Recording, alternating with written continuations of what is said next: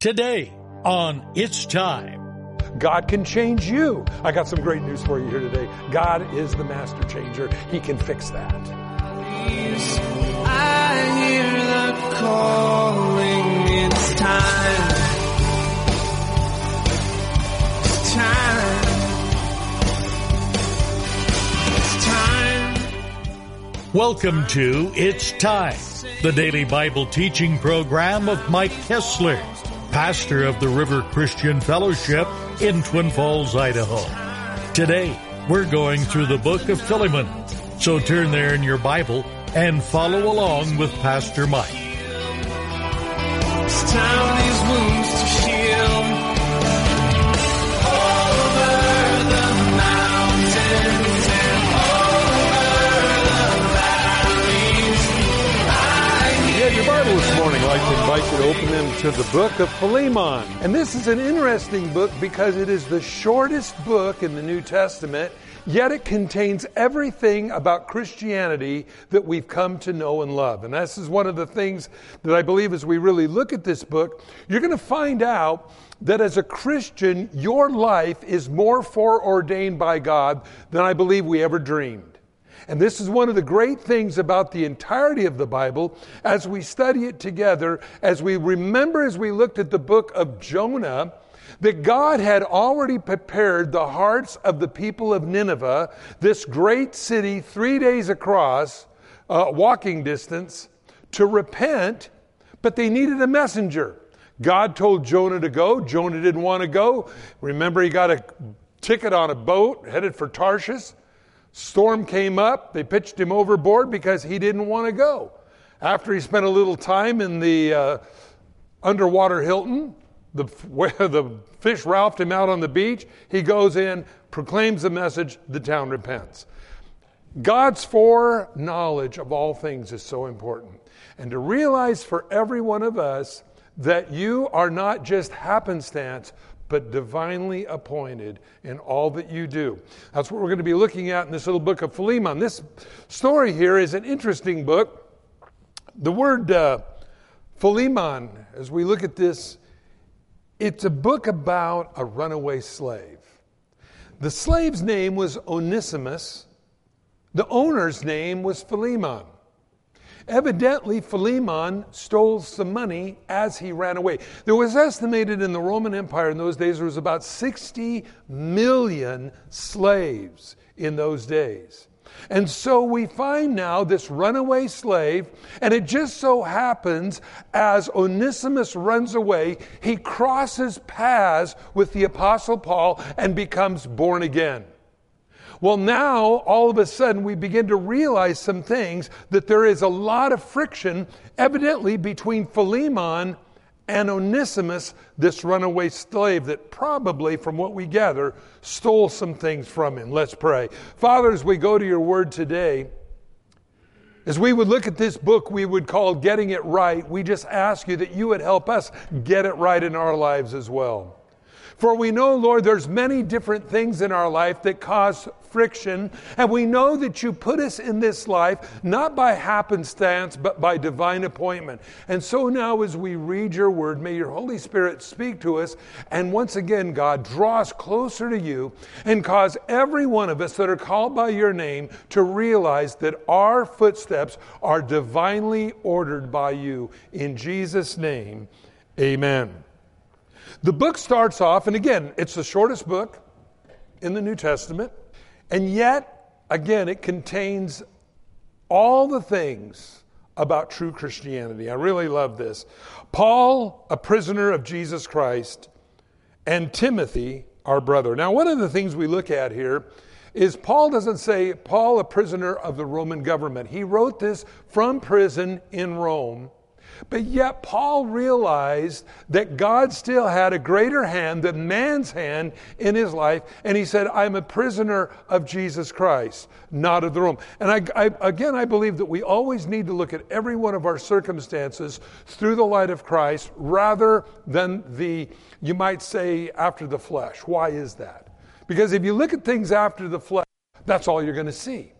You look at things after the Spirit, you're going to see another dimension of our life that has God's handprints, his fingerprints all over it. And so, a prisoner of Jesus Christ, Timothy, our brother, again, so important, to Philemon, our beloved friend and fellow laborer. Now, I like this, our beloved brother. He writes this because he knew Philemon. He had started a church there, and so we find now he's writing this, and he calls him a friend. I like that. Paul was very endearing. He had a lot of authority, but yet he chose to still be one of the people, one of the boys, you might say, and that was really important. Fellow labor. Now, by the way, this word labor would call us to think about work. Now, a lot of times in the Christian world, and we as Christians, we don't seem to think that being a Christian does require work. In other words, I have to be about my daddy's business rather than my own. But if I'm about my father's business, God's going to take care of mine. And that's what I think is so important. But if there is labor involved, then Paul is not lack in reminding Philemon that there is work involved. And I believe for all of us, we need to realize there's work involved in the ministry as well.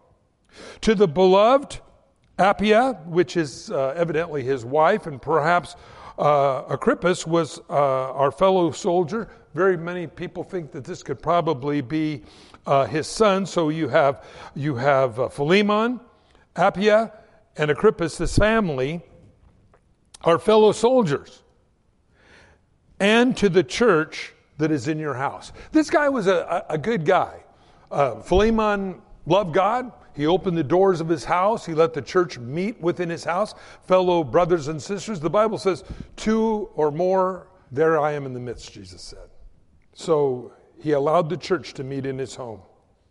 And he starts off again, verse 3, with the Siamese twins of the Bible. Grace and peace from our God, the Father, and from our Lord Jesus Christ. Again, without knowing the grace of God, you'll never understand the peace of God. The grace of God is God being good to you, being good to me, though we don't deserve it. And because of that, I'll then have the peace of God. So knowing the grace of God, his manifold blessing in our lives, that then gives us the peace that comes from him. Why is that important? Because if you don't, you're always going to be upset inside. I don't have enough. I don't have this. I don't have that. God will give me what we need. And that then in turn brings about the peace that comes from him. Peace from God, our Father, and the Lord Jesus Christ. That is the source of the grace of God and the peace of God. Always remember, God is the source of what you need. I know a lot of times we'll go to everybody else in the world trying to get our need met rather than going to God. Now, a lot of times, sometimes people say, well, why aren't my prayers answered? Well, first of all, sometimes God says, wait. God's working things out. Sometimes God says no, and sometimes God says yes. But if God ever says no or wait, thank God for that, because he's got something better for you. He's preventing you from getting into trouble. Always know God's best is towards you. In verse 4, this is always a good verse that I love. He says, and we find it in other places, I thank my God, making mention of you always in my prayer.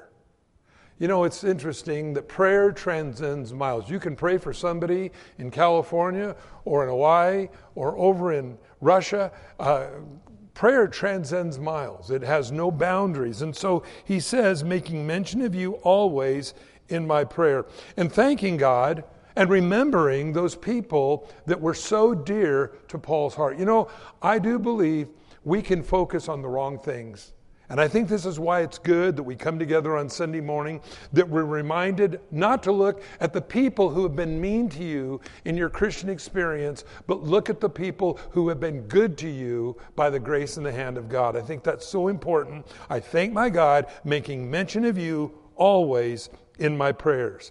Hearing of your love, and again, this reputation of being very graceful and very giving, and your love that he says that I've heard of you, and faith which you have towards the Lord Jesus and towards all the saints. I really like that because, again, your love. we can talk about God's love, but unless it's manifested through you and me, people don't understand that. So a lot of times what they look for is to see how you love them. And so we want to always reach out to people and love them the way the Bible says. That sharing of your faith may become effective by the acknowledgement of every good thing which is in you in Christ Jesus. Now it says the sharing of your faith. This word in the Greek is the word koinonia. It's used oftentimes, and it speaks of a spiritual enactment by whatever it is that it describes. So in other words, if I say, I love you, that would be the koinonia love that's going to reach out and bless you in some way. And so this Greek word, this koinonia word, is so important because, again, it's the sharing, the fellowship of the saints, which is so important, that your faith may become effective. By the way, friends, I want my faith to be effective. I can have a faith towards God, and I can enjoy the thought of going to heaven someday, but God left you and me here so that we can be effective in other people's lives. And that's what oftentimes is missing sometimes in the church today, is because I got my ticket to heaven, too bad about you. No, we want our faith to be effective so that we can reach out to the lost so that they can come to heaven too. And by the way, I believe that's a direct result of the Holy Spirit living in a person's life, is you will have a love for the lost. You'll have a burning desire to see unsaved people get saved. That's one of the things I've always tried to do here is through the radio. I realized there was a whole lot more people than we could ever reach as a church in Idaho, but I realized that radio transcends the miles. And that it reaches millions of people. It punches right into people in troubled homes, right into their bedrooms. It punches into the cars where people are desperately looking for answers. And so the effectiveness of the gospel goes forth because we have a love for the lost. We could spend all of our focus of this church on ourselves, whatever blesses us, but that's not really what God said that we need to do. We need to spend our focus on a big lost world, and it doesn't matter whether there's 5 people or 10 people or 1 million people in a church. That should be the focus of every Christian, is the lost and dying world. That's why we're not immediately raptured when we accept Christ as our Savior. We're left here for His purpose to be about Daddy's business. And always remember who your God is. He's your daddy. He's not an unknowable, a God that must be appeased out there by burning incense and doing all kinds of religious stuff. He's a daddy in heaven that says, come to me, I love you. Some of you might say, well, I didn't have a very good earthly father. I got good news for you. You got a Father in heaven who really does love you. And that's one of the greatest things. And for all of you that are dads, pattern your lifestyle after your Father in heaven, who always hears, always listens, doesn't just give us whatever we want whenever we demand it. Daddy, I want to have razor blades. No, you don't play with razor blades yet. We have a daddy that loves us enough to say no, but a daddy that loves us enough to be involved in every aspect of our life. I think that is so important. And so the sharing of your faith may become effective by the acknowledgement of every good thing which is in you. Now, this is where the New Age movement ends this verse. Read it again. Every good thing which is in you. But the rest of the verse says, in Christ Jesus. Paul says there's no good thing dwells in the flesh. But when Jesus Christ lives inside of you, there is the source of all good things. The New Age movement, the God of this world says, oh no, the good that is within all of us. Well, the good that's within all of us is only to stroke a person's ego. True goodness and true righteousness goes to glorify your Father in heaven. In other words, who gets the glory in what you do? You know, somebody comes up to you. I remember talking to a friend one time, and he said, he said, at the end of the day, people have sometimes will comment saying, oh, thank you for what you did for me and thank you for... He says, I just say, you thank God. He's the source of what you see that's good. Sometimes on the radio, I always try, when everybody says, oh, I just love your radio show, I love that, I just say, thank God. Because no good thing dwells in the flesh. We want to be about our Father's business. We want to be a vessel in which God pours through. And when we're not, we repent, we move on. So important. Notice he says in verse 7, we have great joy and consolation in your love, because the hearts of the saints have been refreshed by you, brother. And by the way, the word here is bowels instead of the word heart. And this is some of the weirdest things. You'll find this several times in this chapter. Why does it use that word? It sounds like some kind of a gastral disorder.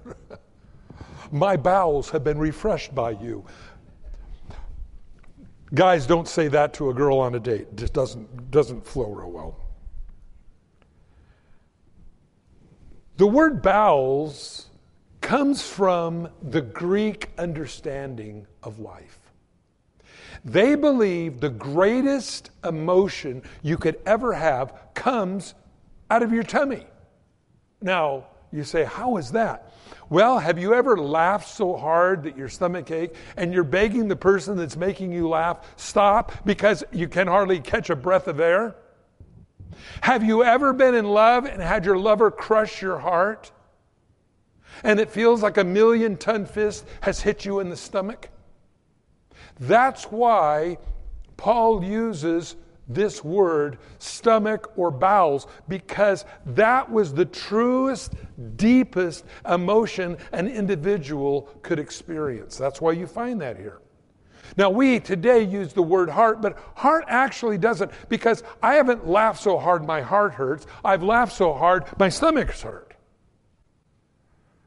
You can have a lot of emotions, but he was saying this was the source of all of it. And so deep down, he says, because of the way you are, your joy, your consolation, your helping others and blessing others, we've been refreshed by you.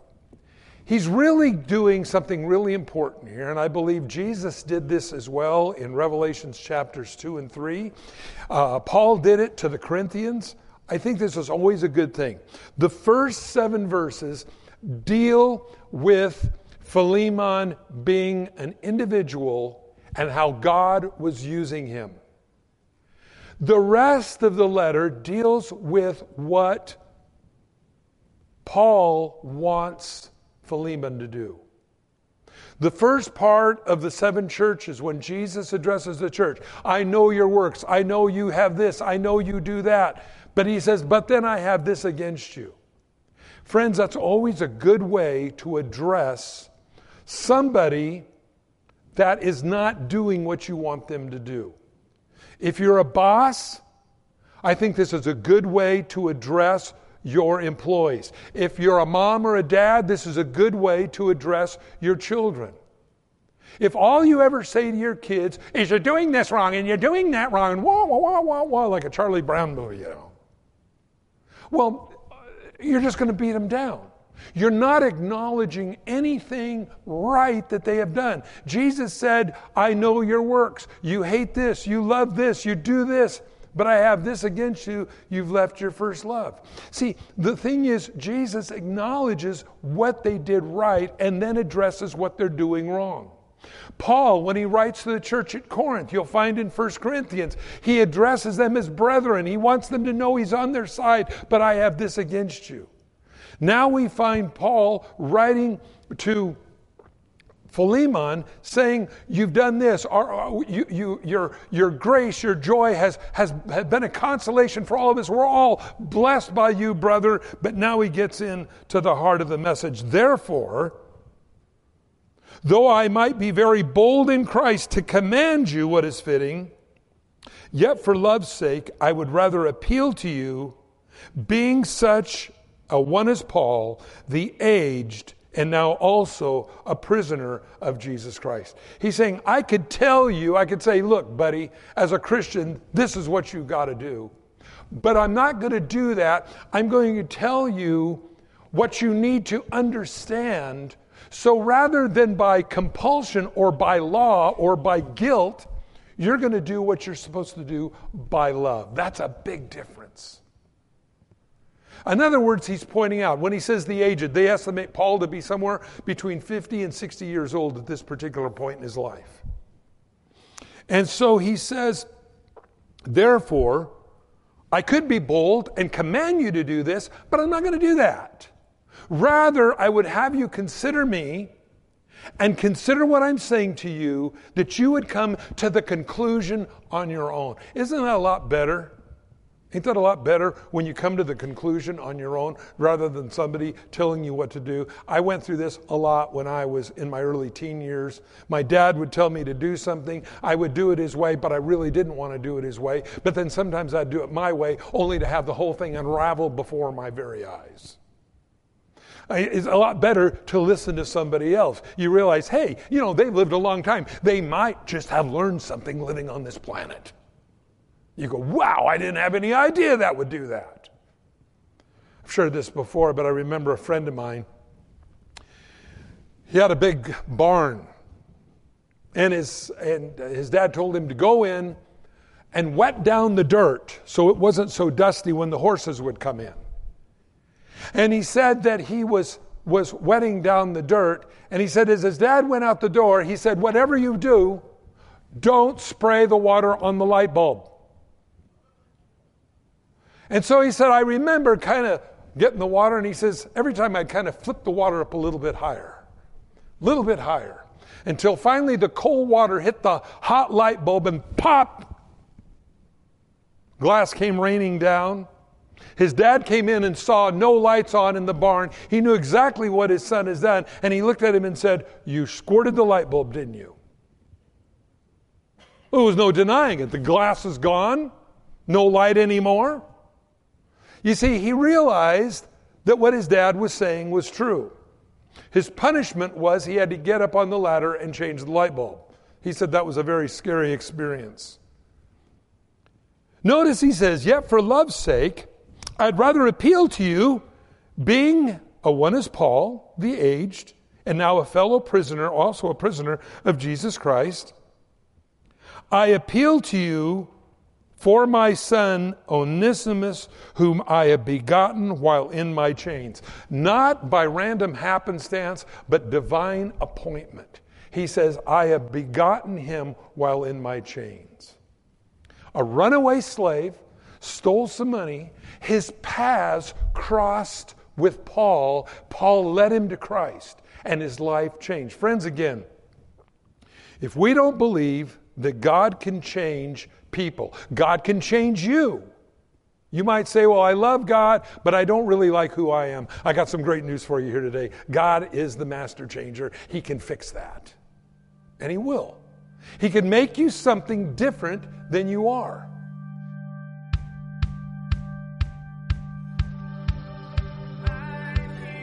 Thanks for joining us on It's Time, as Pastor Mike teaches verse by verse through the Bible. If you've missed a program or would like to catch up, you can do so by getting it from the It's Time podcast in the iTunes store, or by downloading it from the It's Time website at theriverchristianfellowship.com. On behalf of Pastor Mike and the rest of us here at the River Christian Fellowship, thanks for listening. And tune in next time for It's Time.